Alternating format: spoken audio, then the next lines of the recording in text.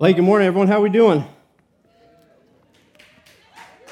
Oh, it's better than I thought this Labor Day.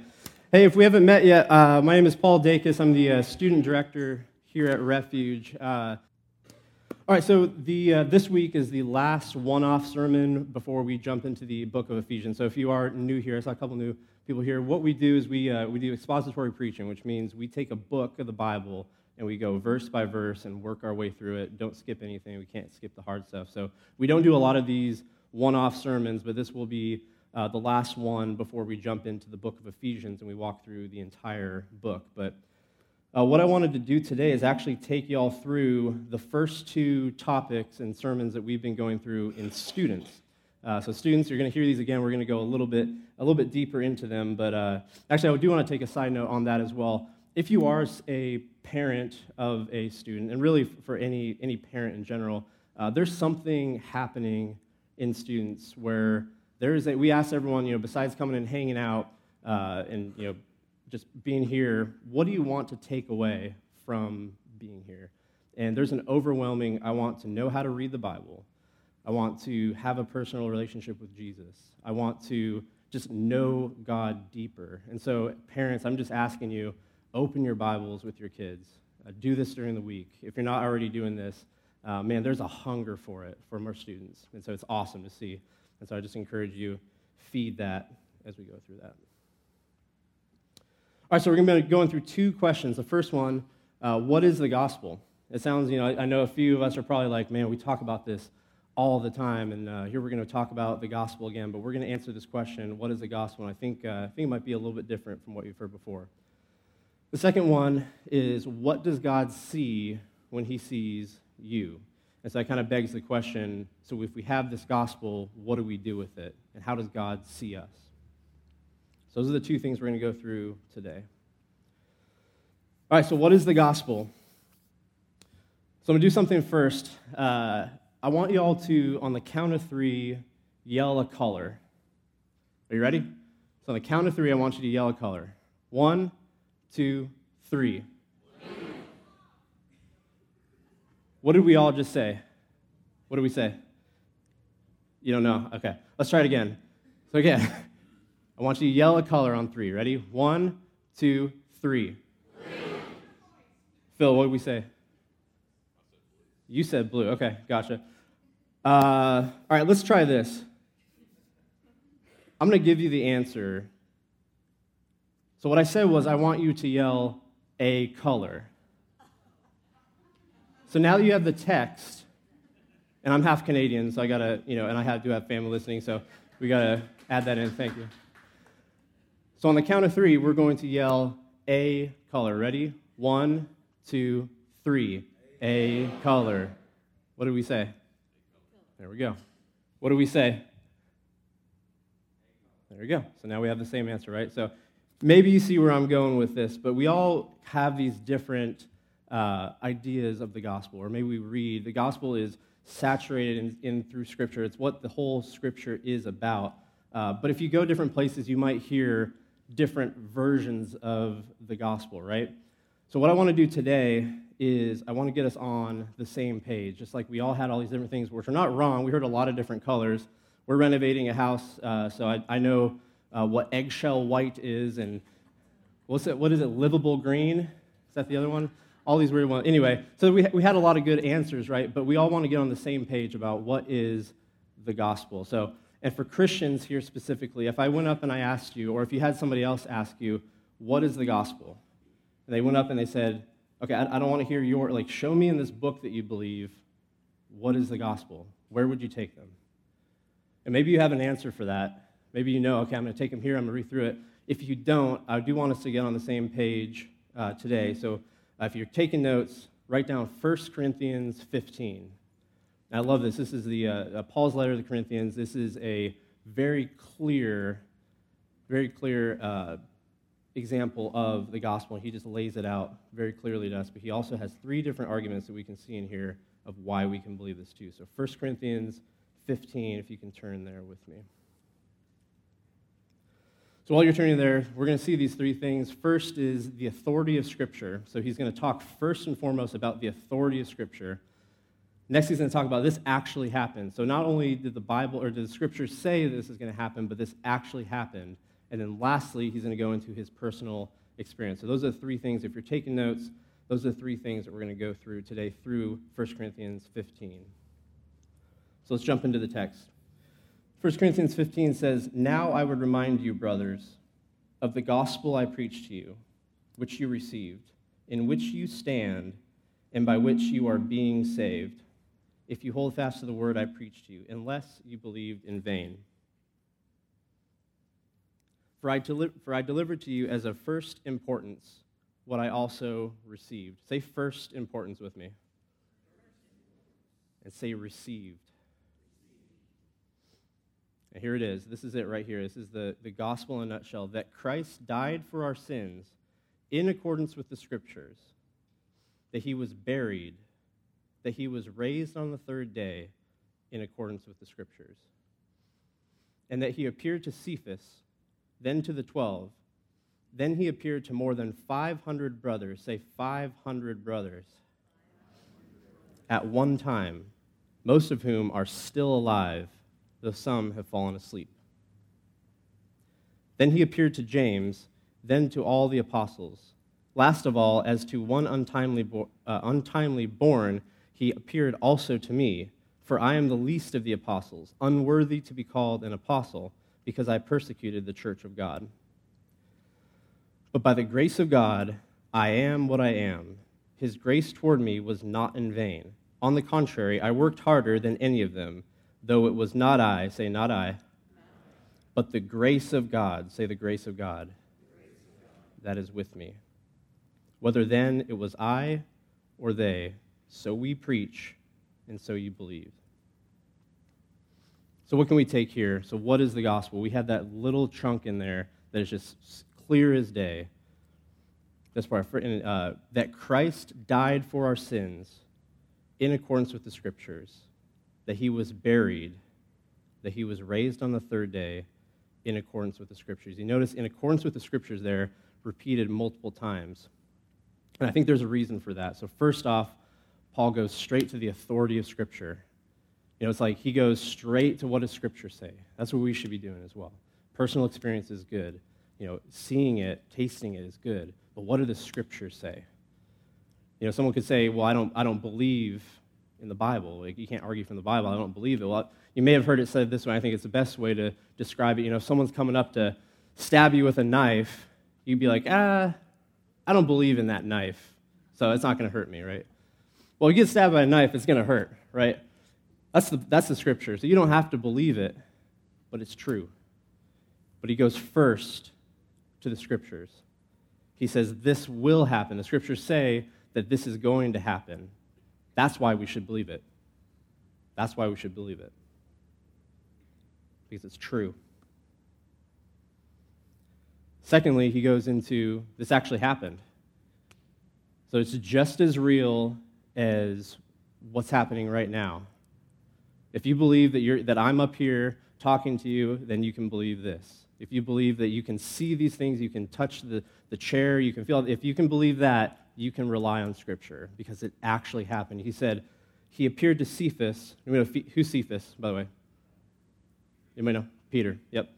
Then to the 12, then to James. He appeared to more than 500 brothers, most of whom are still alive. So that's just like, you knew at some point, so you read it somewhere, maybe saw it online, that the Refuge Church is going to be meeting at 10 a.m. on Sunday morning, right? It said it was going to happen, and then you came here, and it's happening, right?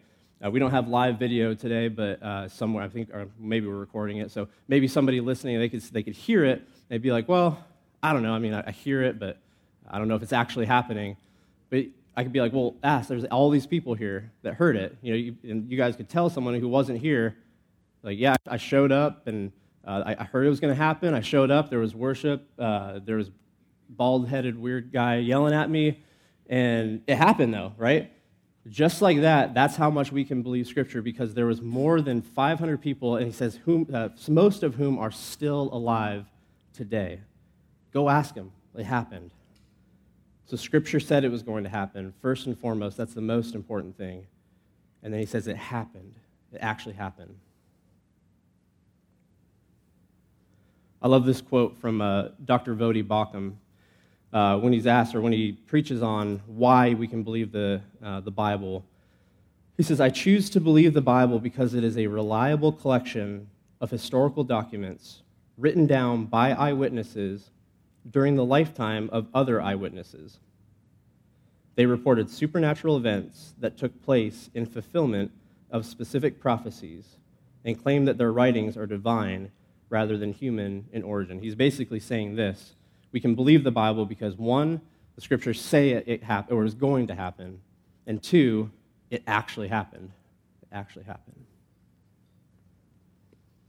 Lastly, we hear Paul talk about his personal experience. So scripture said it was going to happen. There's tons of people around that saw it happen, and also I saw it. Jesus came to me. So we can take this and we could be tempted to talk about our personal testimonies, and those are important, right? Revelation does say that he will be defeated, he being Satan, by the blood of the Lamb and the word of your testimony. So our testimonies, our stories are important, but I don't want us to take away from this: your story is not the gospel. It's not the gospel. And that's good news, because I'm sure there's a few of us in here who may not have had this miraculous story. I know there's quite a few in here that do have this crazy story about how God saved them. And some of us, we grew up in a Christian home, and we just kind of, our parents, by the grace of God, they raised us well, and there was kind of this easy, gradual, being saved, and that's okay. But so if you've ever felt that way, that you don't have a testimony, I want you to go here and realize it's not about your testimony, because we all have this testimony. No matter what happened, we have this testimony that Christ lived, was perfect. He died in accordance with the scriptures. He was buried, and he was raised on the third day, and he is seated on the right hand of God, and he is there interceding for us right now. That's your testimony. That's all of our testimonies. So just like your testimony could change, but I want you to we need to lean on, what does the scripture say? That's great news, I think. Also, Paul's testimony was a little bit different from what our testimony is, because he actually saw Jesus. That's a great thing, because he's saying, scripture said it was going to happen, it happened, and then I saw it. So we can rely on that.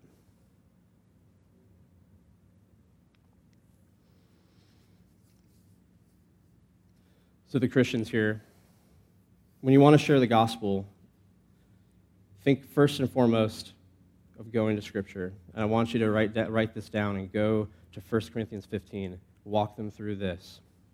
Lean on facts from Scripture. Don't rely just on your personal experience. Like I said, that is good, but go to Scripture for this. And if you're not a Christian, just know that the Bible can be trusted. It is just as real as what's going on right here in front of you. It's more real than that, because it has eternal impacts. All right, how are we doing? That's week 1 of students, by the way. Week 1 of students, so light, easy stuff. And they came back the next week, so, that's a good thing, I guess. So that's the gospel. The second question that we have to answer is, what does God see when he sees us, when he sees you? So basically, if all this is true, which it is, what do we do with it?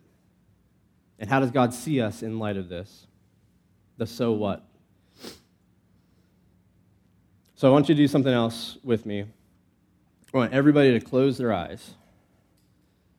I'm going to keep mine open so I know who has their eyes open. Just kidding. So keep your eyes closed, and I want you to picture the stage, the pulpit. And I want you to picture that I'm just gone. There's an empty pulpit up here.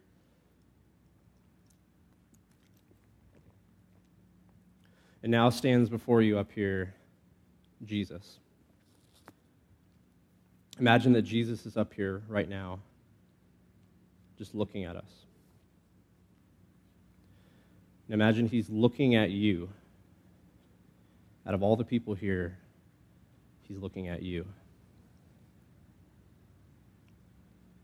What does his face look like towards you? What do you feel from him? Now imagine he breaks eye contact with you, and he's looking at everybody else. He's just looking around the room.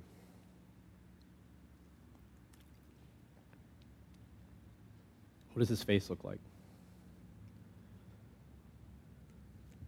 What's the vibe in the room? All right, you can open your eyes.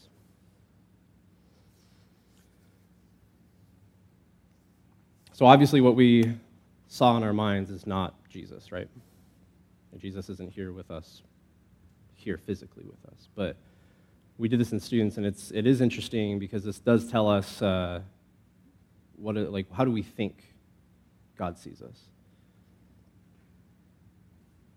So what did it look like? What did his face look like towards you? Some people, maybe you felt love from him, and you felt just this overwhelming, he looks at you and he just loves you. Maybe you felt, as one of our students said, radiance. There was like a radiant light and peace. Some of you may have seen disappointment. We heard that as well. Or anger. Again, all these things are things that we think God may be, how he may be looking at us. But we all want to get on the same page about how does he actually see us. So for that, we're going to go to Romans 8. Back in Romans. Couldn't escape it. Romans 8. So again, keep in mind with the idea of what does God see when he sees us? Romans 8 says, there is therefore no condemnation. Say no condemnation with me. That is extremely good news. Only if, this next part, there is therefore no condemnation for those who are in Christ Jesus. That's an if.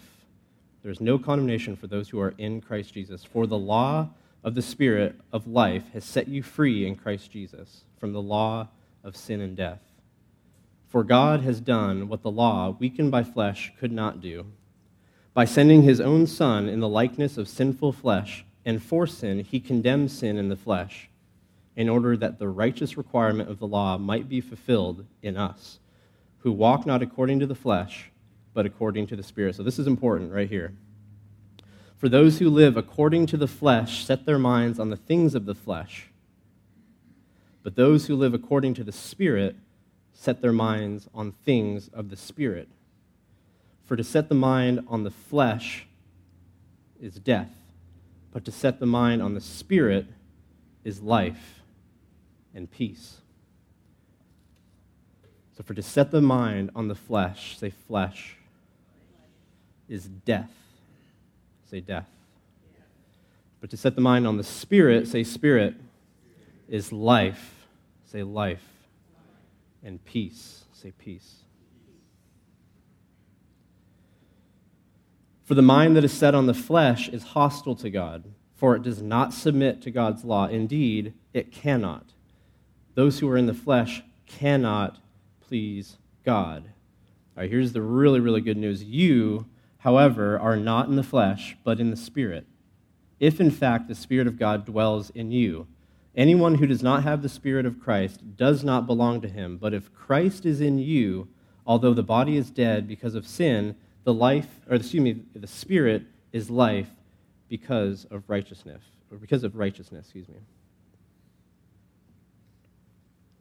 So if you're a Christian today, if you're not a Christian today, maybe this is the Spirit inviting you to walk in that life. Because you can have that by walking in the Spirit. And what does that mean? What does it mean to be in Christ? We read that earlier, right? The Spirit of him who, well, you kind of already saw the answer there. So it begs the question, what is the problem here? What is the problem that we see out of this? Did anybody catch the slide? We are. So God requires absolute perfection. Absolute perfection. You know, the common criticism of Christians is that, they think they're perfect, and, real Christians would answer, we are not perfect. maybe some of us think we are, but we are not, because we are actually the problem. And the problem is because aside from Christ and him crucified, we cannot please God. If you are in the flesh and you are not in the Spirit, you cannot please God. It doesn't matter what you do. You cannot please him. But what's the solution? This is a good time to give the church answer. So what's the solution? There we go. Give it all to Jesus. Give it all to Jesus. Your sin, your shame, your guilt, your time, your treasure, your talent. Give it all to Jesus, because we need to hide in him for his perfection, not for ours. Rely on him. You don't have to turn here. I'll just read. This is from Colossians 3:3. For you have died, and your life is hidden with Christ in God. When Christ, who is your life, appears, then you will also appear with him in glory. And I love this. When your life is hidden in Christ, that means you are hiding in him. You are relying on him. Now, we ask the students this classic Christian question. If you were to leave today, die, and you're up with old St. Pete, and he's like, why should I let you in? What would your answer be? I think Paul preached on this a while back. If it's anything other than because of what that man did on that cross, I'm with him. It's not what I did. Nothing that I did. What he did. That's what it means to be hidden in Christ. We're about to go into Ephesians, and this just goes right along with it. Ephesians 2:13 says, but now in Christ Jesus, you who were once far off have been brought near. Say, brought near. By the blood of Christ. If you're far off today, you can be brought near through the blood of Christ. And even better than that, not only are we forgiven from our sins, but Hebrews 8:12 says, for I will be merciful toward their iniquities, and I will remember their sins no more. So not only does he forgive our sins, but he will remember our sins no more. As far as the east is from the west, our sins are removed, a fresh start. So what does God see when he sees you?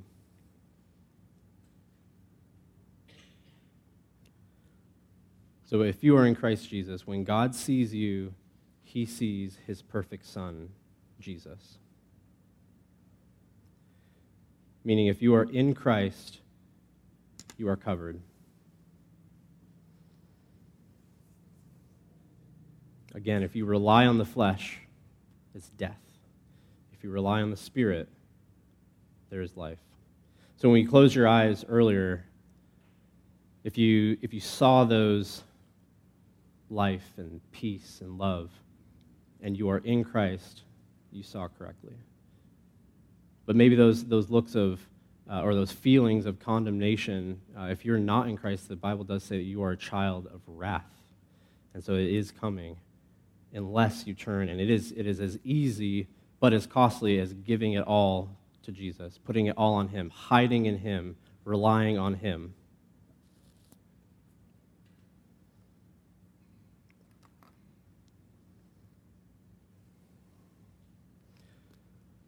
There's a tradition for refuge pastors to sing at the end of their sermons.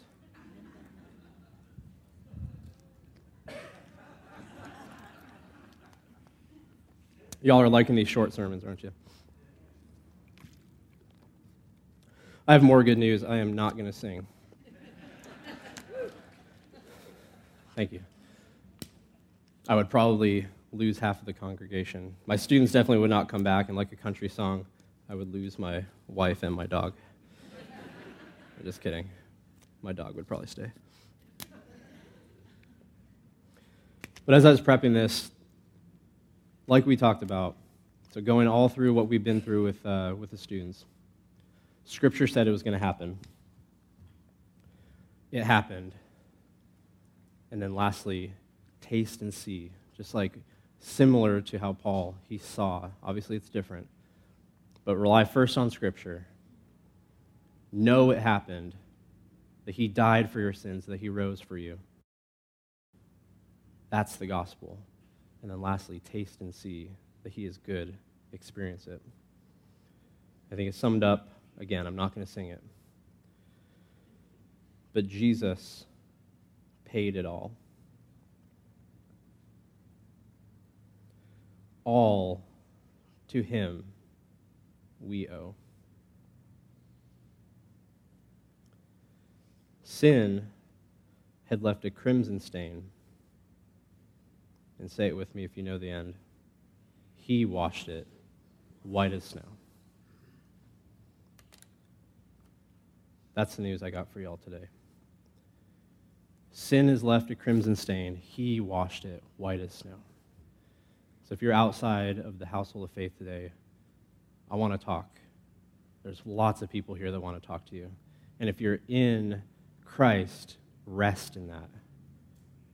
Rest knowing that you are covered because of his perfection and not yours. Let's pray.